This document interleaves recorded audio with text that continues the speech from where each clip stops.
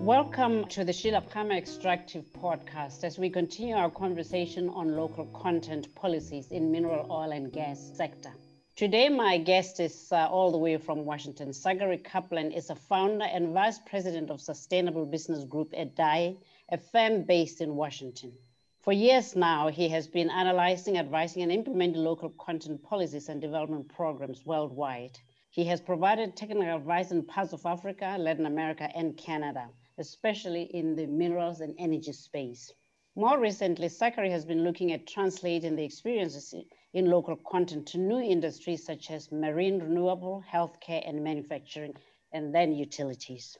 I had the pleasure of meeting Zachary when I was living in Washington, D.C. recently. Zachary, welcome to my podcast. It's very nice to have you all the way from Washington. Thank you, Sheila. It's a pleasure to be asked to participate and have the time to speak with you. So very, very pleased to be here and speaking and talking today. That's lovely. So given your experience and the fact that you've been involved in the local content space for so long, and given the times we find ourselves in, I thought I'd talk to you about what you observe now in local content space under the onslaught of COVID-19. What have we learned about the challenges of trying to implement local content policies in a pandemic? I think I think local content as a practice, as a field, has been dynamic, continues to be dynamic, and the challenges we faced with COVID have underscored the changed thinking. I would say that we don't have an endpoint in sight right now where this is taking us, but I can speak a little bit to some of the trends, some of the opportunities, and I think some of the gaps that this has exposed in the thinking around the utility and the value of local content. I think first trend that we're seeing is some may have expected that the economic impact of COVID on world economies, on commodities in the energy sector would have resulted because of a drop in commodity prices and because of drops in shareholder value of many of these publicly traded companies. I think the thinking was this would relax local content requirements to open up countries or sectors to be more competitive, cost competitive in many ways for new investment. We haven't seen that. Now, it's still early days, but I don't anticipate that we will see that per se, because this is being counterbalanced even more strongly with the belief that we need to use local content as a policy tool to stimulate local economic recovery in the core sectors of an economy and in new sectors as countries look to rebuild and recover from the impact. And that's going to be a multi-year process. I don't think that this is just a 6-month trend line that we're going to see and then reverse. So that's one of the big trends that I think we're seeing as a result of COVID today. So you see that actually because of the slowdown in the economies of resource-dependent countries, the drive for local content and the need to use it essentially to energize the economies will be greater. That's interesting. I hadn't thought of it that way. But let's take a different perspective. Many of the countries not just create, they don't just provide policies and laws. Actually, they prescribe in terms of quantities and percentages. Given the interruption that the pandemic has caused, how realistic and how feasible is it for countries to still provide the actual quantums for local content? I think prescription of specific targets is a very dangerous thing pre-COVID or in a COVID world or a COVID world, for the simple reason that if it's not going to be a pandemic, there are other exogenous things that come and disrupt supply chains, whether it's a bad tropical storm, whether it's seasonality, changes in a manufacturing-based technology. And so I worry about prescriptive targets in primary legislation. I think it's something that needs to be evaluated routinely to see where the industrial base is, where the global and local markets look like in order to recalibrate those, but continue to try and build them and optimize what is happening there. So I'm afraid that oftentimes there is a knee-jerk reaction that if you don't prescribe it, it won't get done or accomplished. The data that we've seen more often than not for prescriptive targets says that companies will find a way to meet them in some way, shape, or form because nobody wants to be non-compliant or pay penalties. But these are often arbitrarily set, too aspirational, and will result in not the value creation to get to that target that's really needed. I think there is a more informed way and a more flexible way to be rigorous on implementing local content with regulations, policies, schedules of targets, but being mindful and aware of and trying to adapt a learning framework and a learning policy perspective so that you're constantly revisiting those targets or those ranges in line with the realities. That's interesting because you are right. I myself have had that pushback saying, look, we've been there before. You don't prescribe it, it doesn't happen, and so we do it because we are the law of the land. But some people like you argue that that is not sustainable because then you get the bare minimum. Let's kick the can down the road and ask another question. So one of the obvious disruptions caused by this pandemic, and for that matter, many others, is that it cripples the infrastructure as relates to movements of goods, but also as relates to logistics of cross-border trade. In your mind, what does that tell us about the future of local content as part of this infrastructure of moving goods from place to place? I think it's this is the multi-billion-dollar question, and this I hope that we can continuously ask that question and revisit it as we see it play out. I think what we will see is a new calculation of cost of what it means to do something locally. Before the pandemic, we really thought about the cost of supplying locally versus the cost of a global contractor or as you said, regionally. But those costs didn't take into account the risks of a pandemic and not being able to secure your supply of particular goods and services, or the shutdown of a border post where you cannot get something from country A to country B, even overland, because of quarantine effects or because of economic activity in one or the other.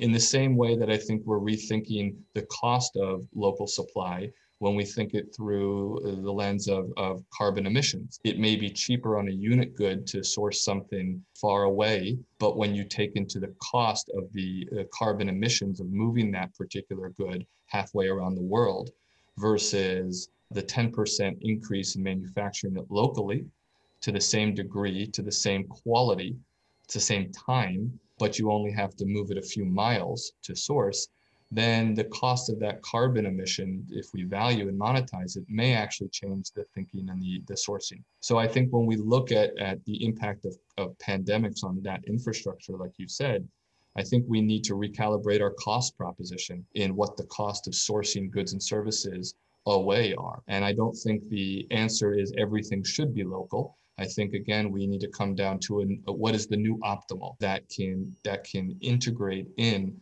the costs and the risks associated with this new world order and these types of risks that, quite frankly, we were not doing 12 months ago from a public health perspective or 12 years ago from a climate change perspective. So this is interesting because, of course, for the project sponsors, cost is everything because it leads directly into profitability or the lack thereof.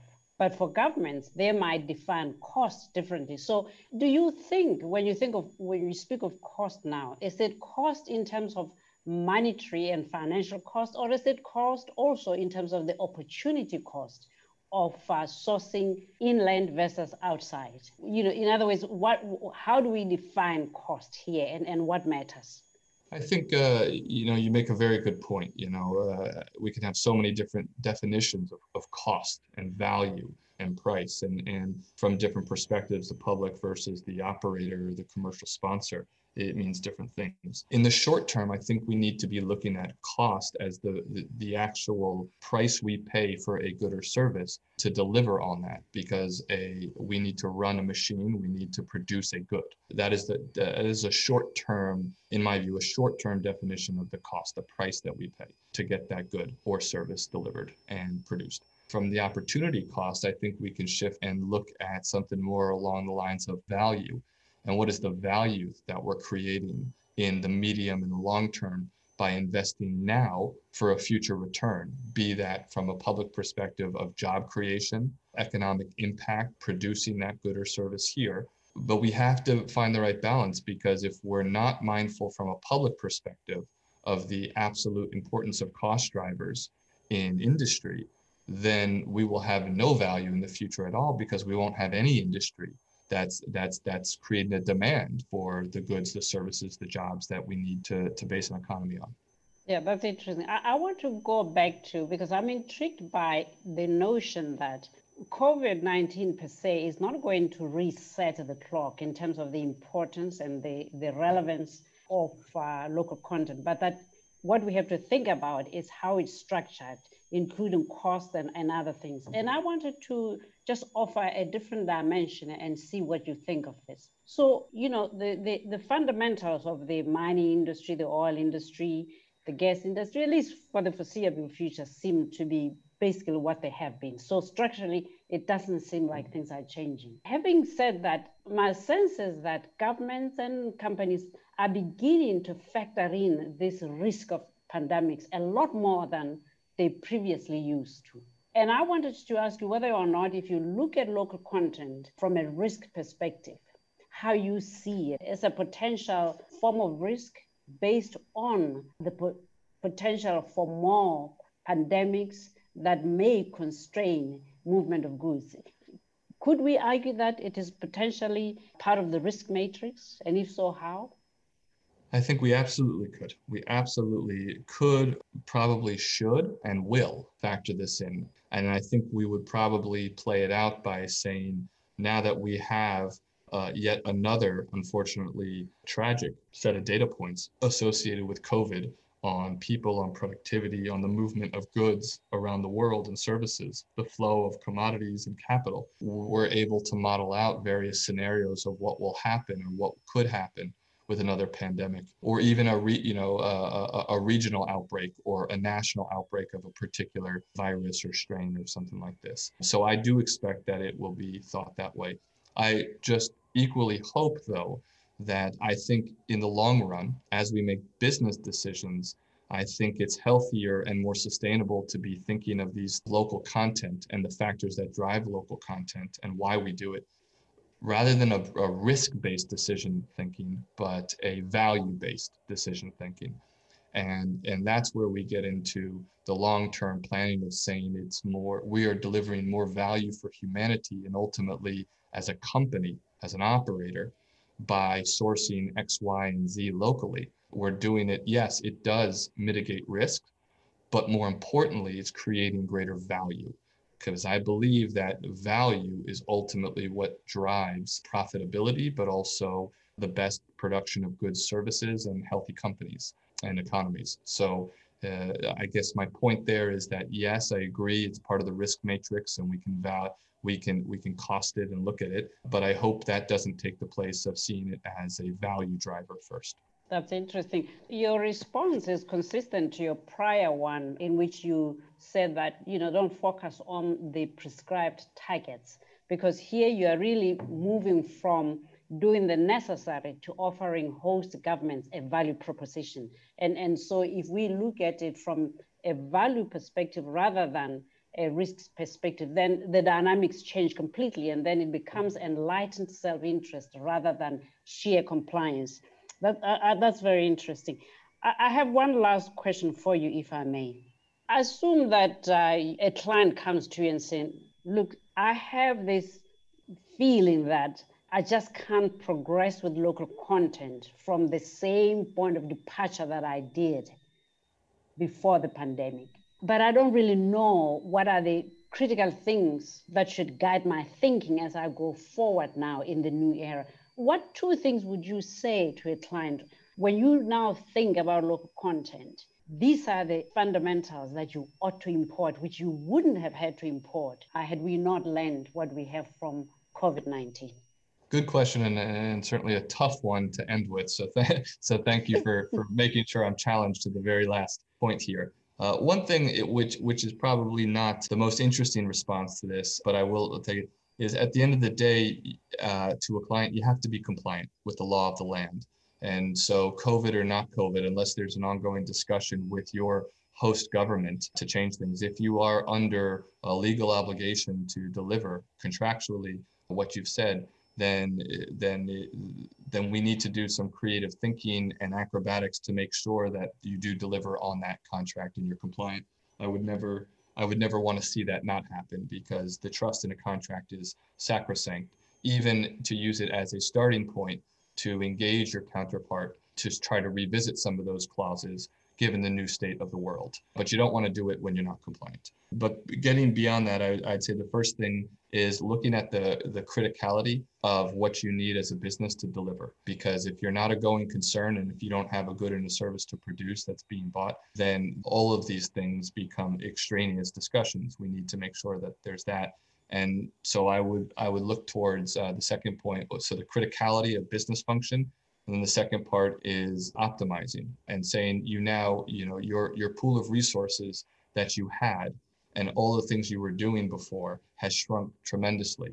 So put it all on the table of what you're doing locally and optimize, make the decisions based on good data and analysis of saying what is going to create the most number of high value jobs, or what is going to help you create the long-term value vis-a-vis local content that you want to.